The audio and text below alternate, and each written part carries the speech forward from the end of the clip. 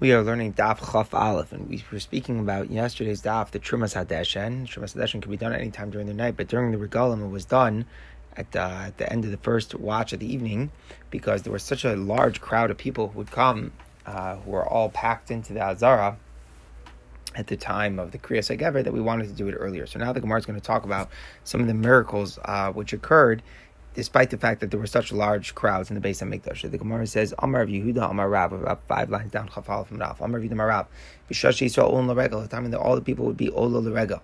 So we're talking about Yom Kippur specifically, or the other Regalim. So Omdim Tzufufin, they would be very tightly packed together. There wasn't so much room.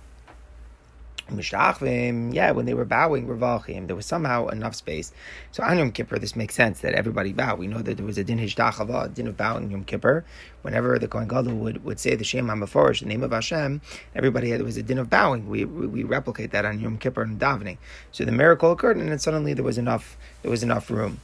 Rashi also says further that at the time when they would do vidoy, somehow it would occur that there was 4 amos of space between each person, so that no one would hear each other's vidoy, and that was a big miracle. They used to say the vidoy while they were bowing down.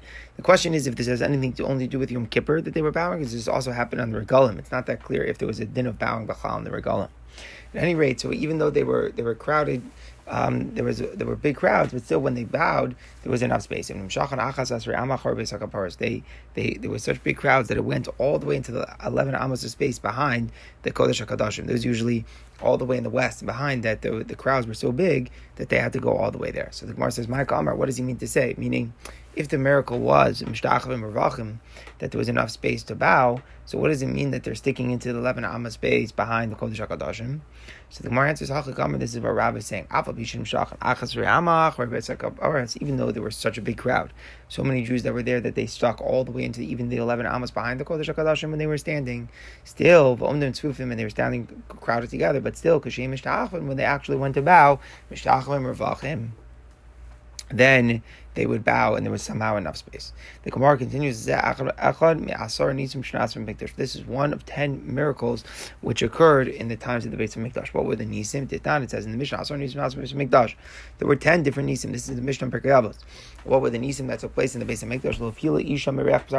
There was never a woman who miscarried from the smell of the meat. In other words, the smell, it's a good smell when you see meat is roasting. It smells amazing, and that can bring a pregnant woman, to such a desire to eat it that somehow it can bring about miscarriage. The Gemara talks about this, and also later on in the Masechta, how sometimes the desires that the pregnant women feel can cause them to miscarry. But we're saying it was in Nes that such an occurrence never occurred. A woman never miscarried because of the desire that she smelled from smelling the meat of the kachim which was roasting. Also, it never happened that the meat spoiled. And that was big chiddush, because if you think about it, some of the meat from karbanos, there was a while that it sat out, specifically the shlamim, which can be eaten for 2 full days, and there's no refrigeration, so that's a novelty that it never ever spoiled. There was never a fly which was seen in the place where they chopped up the meat, in the butcher. The butcher's place was the northern part of the Azara, where they would butcher them. There were tables that were set up, and they would chop up the meat. So there was never a fly that was there, and the concept of not having a fly is that in the place of the Shekhinah, you're never going to have even flies which would be present. But look, you're a carry the Kohen Gadol of Yom Kippurim. There was never carry to the Kohen Gadol on Yom Kippur. That would disqualify the Kohen Gadol. And even though we made all of these things, how to protect the Kohen Gadol from seeing carriers, we've learned about, but still the bottom line is, the Gemara is telling us here, the Mishnah says that there was an ace, and it never even really was necessary. There was never a psul inside of the omer, the carbon omer, the barley that's brought on the second day of Pesach. So there was never a psul, and the reason why it was important there wasn't a psul is because you have to cut the grain the night before. That's the halacha. So it's very important that nothing goes wrong in the carbon, so nothing should become disqualified, and then the rest of the grain can be eaten throughout Israel. So it was a nice miracle which occurred. There was never a psul in the omer. Everything always went perfectly. It was Shtei Alechem. The same thing with the Shtei Alechem. The loaves have to be baked before Yantiv. The baking doesn't override Yantiv. So if they ever would become pasal on Yantiv, it would be messed up. There would be no hakrava the Shtei Alechem on Shavuot. So again, a nes occurred that nothing ever went wrong in the Shtei Alechem, or the Lechem Apanim, which is each Shabbos. And again, if there was something would go wrong, then the shulchan would be empty of Lechem Apanim till the next Shabbos, because that's the next time, that's the next zman that is possible that you can set up the shulchan. You can only set up the shulchan with the bread. The aricha of the shulchan can only be done on Shabbos. So if something would have gone wrong, then the shulchan would have been a week without the bread. So again, the miracle occurred, that never happened. Another miracle, that even though the crowd was all stood crowded together, still they had enough space when they bowed. There was never a snake or a scorpion that hurt anybody in Yerushalayim. It seems that there definitely were some of these things present in the Middle Eastern climate in Yerushalayim, but they never hurt anybody. And another miracle, nobody ever said that this place is no good, it's too cramped for me to stay overnight in Yerushalayim. There's a mitzvah also to stay overnight in Yerushalayim after a person brings a carbon. There's a mitzvah to stay over. So the accommodations, the living quarters in Yerushalayim, theoretically must have been very cramped and things that might not have been so good. But it was a miracle that somehow there was always enough space and nobody complained about it. The bad Jewish joke is that doesn't say there was enough space. The miracle was that nobody complained about it. It's interesting that the Mishnah does say it that way. The Gemara asked, Pasach Mikdash Rishim Yerushalayim. The Tana started, he's telling us about things, the miracles that happened in the Beis HaMikdash, but some of them at the end, in the list, are things that happened in Yerushalayim. That's nothing to do with the Beis HaMikdash particularly. So is it a list of miracles that occurred in the Beis HaMikdash, or is it a list of miracles which occurred in Yerushalayim? So the Gemara answer is, Ika, Tarati Achronim HaMikdash. You're right, there were another two miracles that were missing here. The two that were Yerushalayim we should take out, and we should replace them with two more miracles that occurred in the Beis HaMikdash. Tanya says in the Brayos, rain never put out the fire which was produced by the wood on the Mizbeach. So in other words, you had a fire and it was open, right? The Azar was totally open. So how come if it rained, it wouldn't extinguish the fire and mess everything up? So that was a miracle that never happened. And another miracle of Ashan Marach about the smoke from the Mizbeach. Well, even if all the winds in the world would come and blow, it doesn't move from its place. No matter how the strength of the wind, it couldn't remove the smoke. And so therefore, the purpose of this miracle is that it kept the air clear. You would have all the smoke that was rising. So theoretically, that might be, blowing smoke all over the whole Azar might not be pleasant. And the miracle which occurred is that it never happened. It would never budge from its place. And it was very pleasant to be inside Yerushalayim, inside the Azar. Okay, good. So we replaced two more. So now the Gemara has another question. There's no more miracles. We just listed 10. There's no more than 10 miracles in the Beis HaMikdash. Vatanya, Shmaya said a brisa in Kalbanos, Shivri Kli Cheres that the shards from the broken Kli Cheres, the earthenware kalim which are broken, were absorbed into their place. So let's just give a little bit of background here. If a person cooks the basar of kachim in a pot, so the Torah says it has to be kosher because the absorptions will become nosar. And then you can't use it again. You have to kosher it. So if it's metal, so you kosher it, purging water, boiling water, you purge it by boiling water, so on and so forth. But cheres, earthenware, cannot be koshered. And the Torah actually says that the only solution is to break them. So after they're broken, what happens with them? What it would be disgusting if the Azar was just like mounds of shards of broken cheres lying all over the place. So it was a miracle that it maintained the dignity of the Azara, that they were magically just absorbed in their place into the ground. If Amar Abai further said, more of a note, so the crop and the feathers from a carbon olah. So these things were removed from the bird.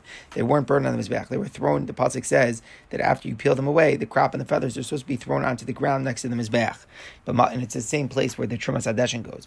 But mizbeach apnimi, and the ash that was taken off the mizbeach, the ash from the menorah, all these things were swallowed into their place. Meaning they were all taken, cleaned, and then they were put next to the outer mizbeach. And then there was an amazing thing that they were absorbed into the ground. It's interesting that Abai doesn't say that the ash that was taken, the main Trumas Hadeshin, the ash taken off the outer mizbeach, was absorbed into the ground. Tosfos speaks about that point. At any rate, those are all more miracles. The Gemara answers, in the Mishnah, there were 3 miracles that were essentially one, that nothing ever became possible. We mentioned 3 things. The Omer, the Shte'alech, and Lachem upon him. So we were counting those as 3, but rather, Chashvina B'chad, why don't you just count them as one miracle? So Apik Trey, so we can subtract 2 different miracles from the 10. Idle Trey, and therefore we can put in the 2 new miracles from Rishmai and Abai.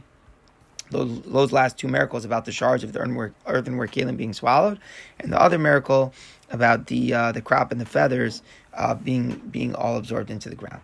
Says the Gemara Yihachi, if you're saying that similar miracles you count as one, so blue and Amitrave. So those 2 miracles about things absorbed, Rav Shmai and Abai, also Chashvina B'chad. You can also consider them one. So now we're missing one. Meaning, why if we're counting all the nisim that there was no psulim because they're similar, we're counting them as one. So we should count the nisim of things being absorbed, like the shivrei kli cheres, or the or all the ash or the Moravanot, so we should also count those as one. So now we're going to be missing one. So the Gemara says, you know what? Really, we were right for saying similar miracles should be counted as one. We're going to be missing one. The answer is there's still another one that can be added. It was a big miracle with Lachem Apanim.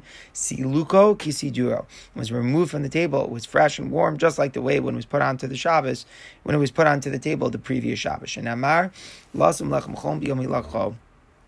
We have the pasuk here in Shmuel that they would put the bread that's hot on the day it's taken off, and we're coming to say that even though it was on the shulchan the whole week, it was still somehow miraculously fresh and warm the next Shabbos. So the Gemara asks, "V'su leika, were there no other miracles in the base of Mikdash?" V'hamer, I believe he said, "Davar zeh mesaras b'din ma'asenu." The following thing is the tradition that we have. Malcolm Aron Ino Min Amida, that the space of the Aron inside the Kodesh HaKodashim didn't take up any space. And the reason we know this is a miracle is because the Kodesh HaKodashim was only 20 Amma square. And the Aron definitely had size. It was 2.5 Amma by 1.5 Amma. It went in the middle. So if you would measure from the edge of the Aron to the walls, it shouldn't be 10 Amos. But that wasn't the case. If you would measure from the edge of the walls of the Aron to the walls of the Kodesh HaKodashim, miraculously, somehow, it was a full 10 amos of empty space. It must be that the Makom of the Aron didn't take up any space. Says the Gemara, another miracle of Amar Rabban Shmuel Kruvim and the Kruvim stood within Nes. So in order to understand this, we have to understand that besides for the Kruvim of Moshe, the golden ones that were on top of it, there was also Shlomo HaMelech made 2 Kruvim made of wood, and he put them next to the Aron. And it says in the Pasuk of Malachim that the wings of the Kruvim were 5 amos. So from the 2 wingtips to each other was 10 amos, and there were 2 of them. So that means that if you measure all the outstretched wings of the 2 kruvim that are next to each other, it should be 20 amos. The issue here is that how in the world is that going to work? What about the body of the kruvim? If you're just measuring from the wings, and that's going to take up the full 20 amos, so what's going to be with the body of the kruvim? These are, again, the kruvim that Shlomo is making. If the whole thing is only 20 by 20 square amos and there's 20 long, and not measuring the bodies, then what's going to be with the bodies? It must be that the bodies of the kruvim of Shlomo somehow didn't take up any space. So these are more miracles. So why don't we include these? So my answer is Nisi de Barai Kachashiv. We would count miracles that you could see outside the Azar, that we could publicize. Nisi de Kavai Luko Chashiv. We're not going to consider miracles which were only visible on the inside, and that they weren't public most of the time, right? People wouldn't be able to observe and to see these miracles, so therefore we don't count them. Says the Gemara, if that's a true point, that's not something that people can generally see. It's something that's only on the Shulchan. So how in the world are we counting that? How in the world are we counting that as one of the Nisa? So the Gemara answers, Lachem Apanim Nisa the Barayu. It's not true. The Nisa of Lachem Apanim was something that was publicized. What's the meaning of the pasuk that you put the Lachem Apanim on the Shulchan, which is Tahar? What does it mean on Tahar? The word pure implies that the Shulchan theoretically could be Makabel Tumah. It sounds like the pasuk is saying only put down the Lachem Apanim if the Shulchan is Tahar. The implication is that there is a theoretical possibility for the Shulchan to become Tameh. How in the world could it become Tameh? Top of the Amud Beis, Kli Eitz Asur L'Nachazu. It's a wooden Kli that's made to just stay in place. V'chol Kli Eitz Asur L'Nachazu Makabel Tumah. Any wooden Kli which is designated specifically to be put in, stay in a place, is not Makabel Tumah. V'chol Tzvei Tumah, and it can be a barrier against Tumah. We learn this from the Psukim, where it speaks about a wooden utensil, and then it says, sack. So we make a hekesh, which is just like the sack, which is makabel tumah, something which is moved around. So to a wooden kli, it's only makabel tumah if it can be moved around. But if something is a kli eitz, which is just made to stay in one place, so it's unsusceptible to tumah. So what in the world is going on? Why would the Torah emphasize that you put the bread only on the shulchan when it's tar, if there's no possibilities that are ever becoming tameh? Alam Malamed must teach us that they actually sometimes used to move the shulchan. When would they move the shulchan? They used to lift up the shulchan for the Oli Regalim. They would come on Yantif, and they would want to show the Lachem Apanim bread to everybody, to publicize the miracle and show everybody that it was warm and hot. They would say to them, look how beloved you are in front of Hashem. The Lachem Apanim is just as fresh and warm, and they removed it off the shulchan, just like the way when it was arranged the previous Shabbos. So it comes out that they would move the Lachem Apanim, they would move the Shulchan. That's why now we understand that the Shulchan could theoretically become Tameh, and that's why the Torah is highlighting that you can only put the bread down when the Shulchan is Tahar.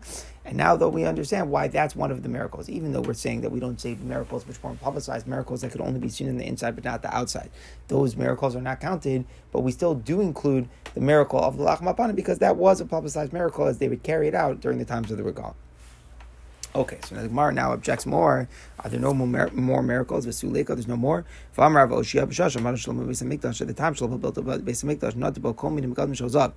He planted all sorts of fruit trees made of gold, with some sort of golden trees. And a miracle happened, and they would make their fruits in their times. When the wind would blow, the fruits would come off, and the Kohanim used to get really rich off of this gold. It says its fruit were rustle like that of the Levanon. Levanon is the Beis Hamikdash. So it's saying that the fruit, what we're saying here in the pasuk can tell them is that the fruit of Eretz Yisrael should grow so much and rustle like the wind blows on it, just like the fruit in the Beis Hamikdash. So we see like there was fruit in the Beis Hamikdash, which obviously isn't regular fruit trees. It's actually also to plant trees in the Beis Hamikdash. Must be this was these golden trees. As soon as the Goyim came in to Hazar to destroy the Beis Hamikdash, the trees right away shriveled up. And pasuk here in Nachum says that it just was totally destroyed. The flowers of Levanon again at the Beis Hamikdash were decimated. In the future, what's going to be HaKadosh Baruch Hu will bring back the tree. It says here in the pasuk, it's going to blossom very much. It's going to rejoice. Eventually, the land of Lebanon will be given. And we look at this pasuk in Yeshaya saying that eventually it's going to come back. So why didn't the Tana include these miracles? So the Gemara answers, Nisa Tikvi Lokal Chashav. The miracles, we're not talking about things that were permanently there. The trees, which is always there, we don't count them. We only talk about miracles that happened and then stopped, happened and then stopped, happened and then stopped, like things that we're talking about, just things that were part of the furniture, so to speak, that we don't talk about. So the Gemara explains, once we're saying this, Hashal Asazachi, so that explains for the Aron and the Kruvim as well. Earlier we said the reason we didn't count about the nays of the Aron and the Kruvim is because they weren't publicized. People didn't see it. It was only inside the Kodesh HaKodashim. Now we can answer that the reason why we don't count it is because it was in Nes, which was Kufu. And Nisi Dikvi, Ninu, since it was a fixed, permanent thing, it didn't come and go, so therefore we didn't count them in the number of 10. Okay, so now we go and we're good that with the number 10. Now the Gemara analyzes some of the ones that we said. Amar Ma'ashan Maracha, we speak about the smoke. Mihava Mashan Maracha, was there ever smoke that came? We said that it was self-contained, it didn't blow. But the Gemara is challenging whether it really existed at all. Vatani says in a Brisa, there are 5 things that were said about the fire. On the Mizbeach, Rutzakari used to crouch in the shape of a lion. As when Shlomo HaMelech made it, there was a fire that came down from Shemayim, and it was there, and it was shaped like a crouching lion. Powerful thing. Ubarak Achama was clear like the sun. V'yishba Mamish, it had actual substance, meaning the flames themselves had actual substance. V'achalas Lach and Kivation, it was able to consume things which were moist just like they were dry, meaning it wasn't, it turned everything into charcoal just like it did to wood. It didn't make a difference, moist, dry, it was all the same. And it didn't make any smoke. So if it didn't make any smoke, why are we talking about a nace that the smoke didn't blow? There was no smoke at all. So the Gemara answer is no. When do we say that the Mizbeach made smoke? We're talking about the fire that the regular people made. The Tanya, like it says in the Brisa of Mizbeach. There's a mitzvah for the Kohanim to put the wood and make the fire, even though, and we darshan from that, what that's coming to say is Afal Pi. Even though fire comes down on Mizbeach from Shemayim, you have this supernatural fire coming from Shemayim, still mitzvah lavim minhag. There's still mitzvah to bring the fire from regular earth stuff and put it on the Mizbeach. So this is the regular fire that the Kohanim made. This did produce smoke, and that was a nace that the smoke didn't blow. And then we're saying there was another thing that there was a fire that came min hashamayim. Okay, continues the Gemara. We just said that the fire was shaped like a crouching lion. But Tanya says in the Brisa, Amar Chaniskana Kohanim, he says, I saw the fire and he used to crouch like a dog. So the Gemara says, Lo Kasha, Mikdash Rishon. When the first Brisa we were talking about the lion was the first Beis Hamikdash. The dog was the second Beis Hamikdash. Says the Gemara Mikdash Sheni Hava, but was there a fire at all min hashamayim in the second Beis Hamikdash? We're saying that it was in the shape of the fire min hashamayim in the second Beis Hamikdash was in the shape of a dog. But was there any fire min hashamayim? From Shmuel Bar Ina, my desiv Eretz Chavda. It says you go build the second Beis Hamikdash. Hashem says I want it and I'll be honored. V'ikavda. So usually ikavda there's a hey at the end, but here there's a hey that's missing.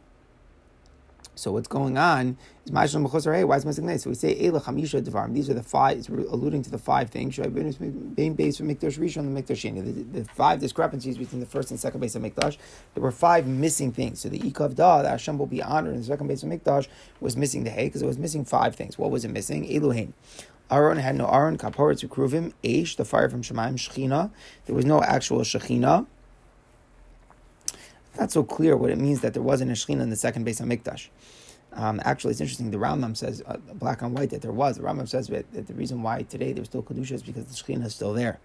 Ruach HaKodesh, they didn't have prophecy. That happened in the beginning of the second base of English that the Nevuah ended. Urim V'Tumim, they didn't have the Urim V'Tumim. So between the Choshen, they didn't have that because you needed to have the Ruach HaKodesh in order to access it. It's like a form of Nevuah. So if there was no, even though the Kohen Gadol wore the Choshen, but the Urim V'Tumim was no longer inside of it. Some people say that it was there, but it didn't function. So it's a question of whether it was there or it didn't function. But either way, we see that there were 5 things that were missing in the second base of Mikdash. One of them was the fire from Shemaim. So if it wasn't there at all, so what are we saying? That the fire shaped like a dog was the fire from the second base of Mikdash if there was no fire at all?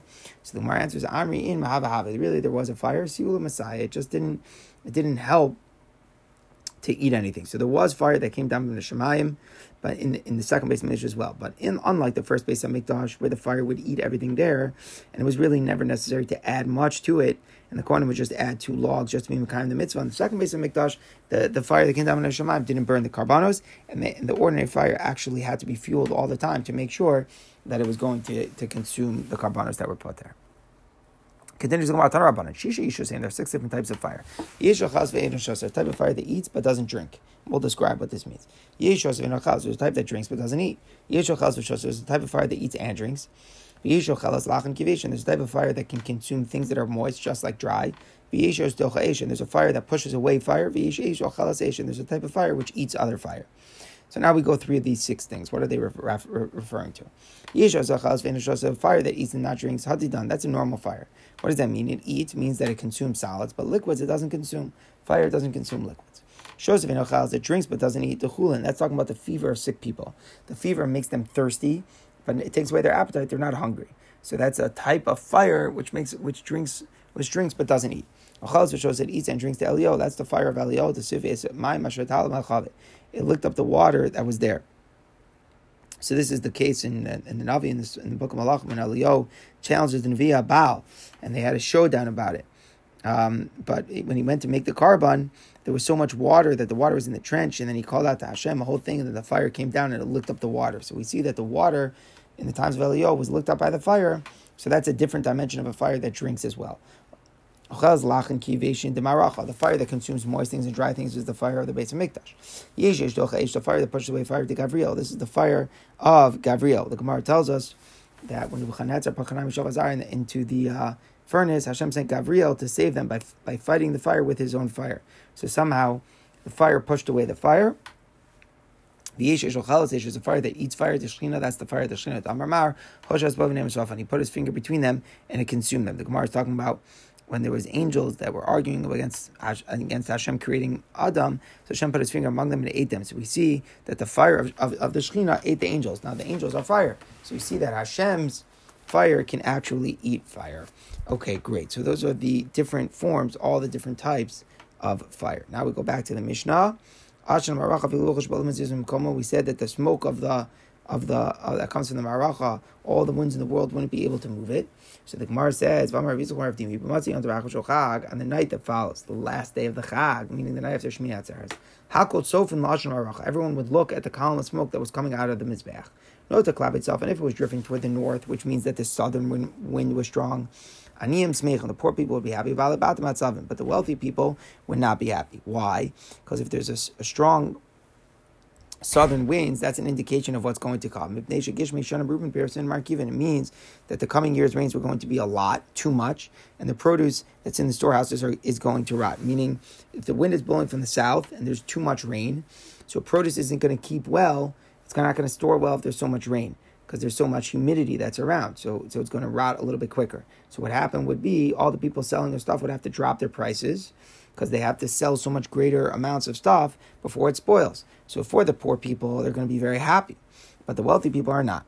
Not the klapidarum, but if the wind is coming from the north, so it's pushing the smoke towards the south, so then it's just the opposite. Poor people would be sad, and the balabatim would be happy. And that's going to show you the wind from the north shows you that there's not going to be so much rain. And therefore the produce is going to be kept very well in the storehouse. And the infrequent rains is going to make it that it's going to be very dry. It's going to stay fresh in the storehouse for a long time. And the merchants can withhold the stuff until they get the prices to raise, and they're going to get bigger profits. And again, it's going to be hard for the poor people. If not the klapi mizrach, if it's drifting toward the east, so then akol tzmeicham, everybody's happy, because if the wind is from the west and the smoke is drifting toward the east, the wind is from the west. That's perfect amount of rain. It's just enough rain to make sure that there's enough rain, but the stuff that's stored is not going to tear quickly. So that's going to be good prices, and everybody's happy with that. Klapim marav, if the smoke is going towards the west, which means an eastern wind, hakol tzeicham, everybody is sad, because the winds from the east, Rashi says, they're hot, they're dry. It's going to be a shortage and inflated prices. That's not something that anybody's happy with.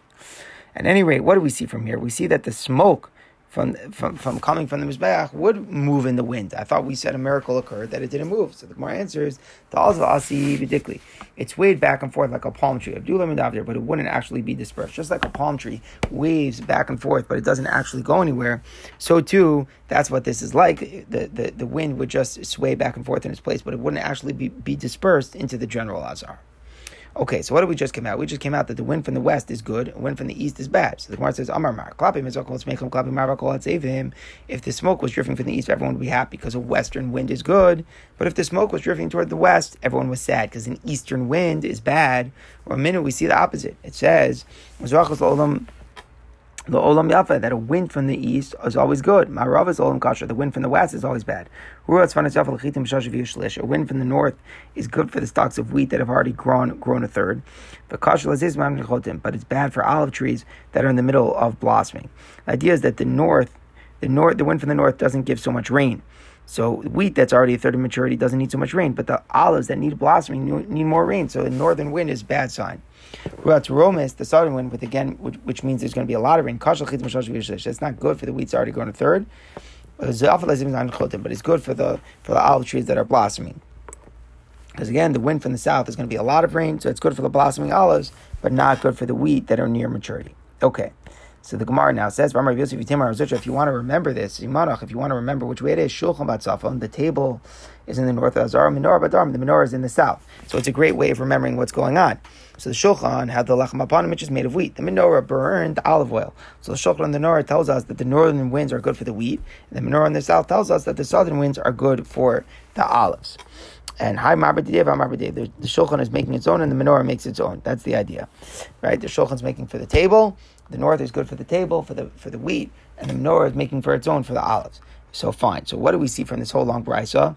That it goes against what we said. How are we supposed to be miyashev what's going on? Here the brisa just said that the east is always good wind. The eastern wind is always good, and the western wind is bad. And we said just the opposite before. Before we were saying actually that the eastern wind is bad and the western wind is good. So the Gemara answers lo kasha halan v'alahu. The second brisa is talking about for the people living in Bavel. The first brisa was talking about the people living in Eretz Yisrael. What's the idea? The western wind brings more rain. The eastern wind is drier. So now we can understand what's going on. If you live in Bavel, so there's more of a moisture in the soil naturally. So a lot of rain is no good. And whereas in Eretz Yisrael, we definitely want more rainfall because it doesn't retain the water well, so we want to have more rainfall. So the first brisa is talking about the people living in Eretz Yisrael. So west is good and the eastern wind is bad. Whereas for the people living in Bavel, it comes out mamish the opposite. Since it's already the soil is moist, we don't want so much of abundance of rain, and therefore east is good and actually west is bad.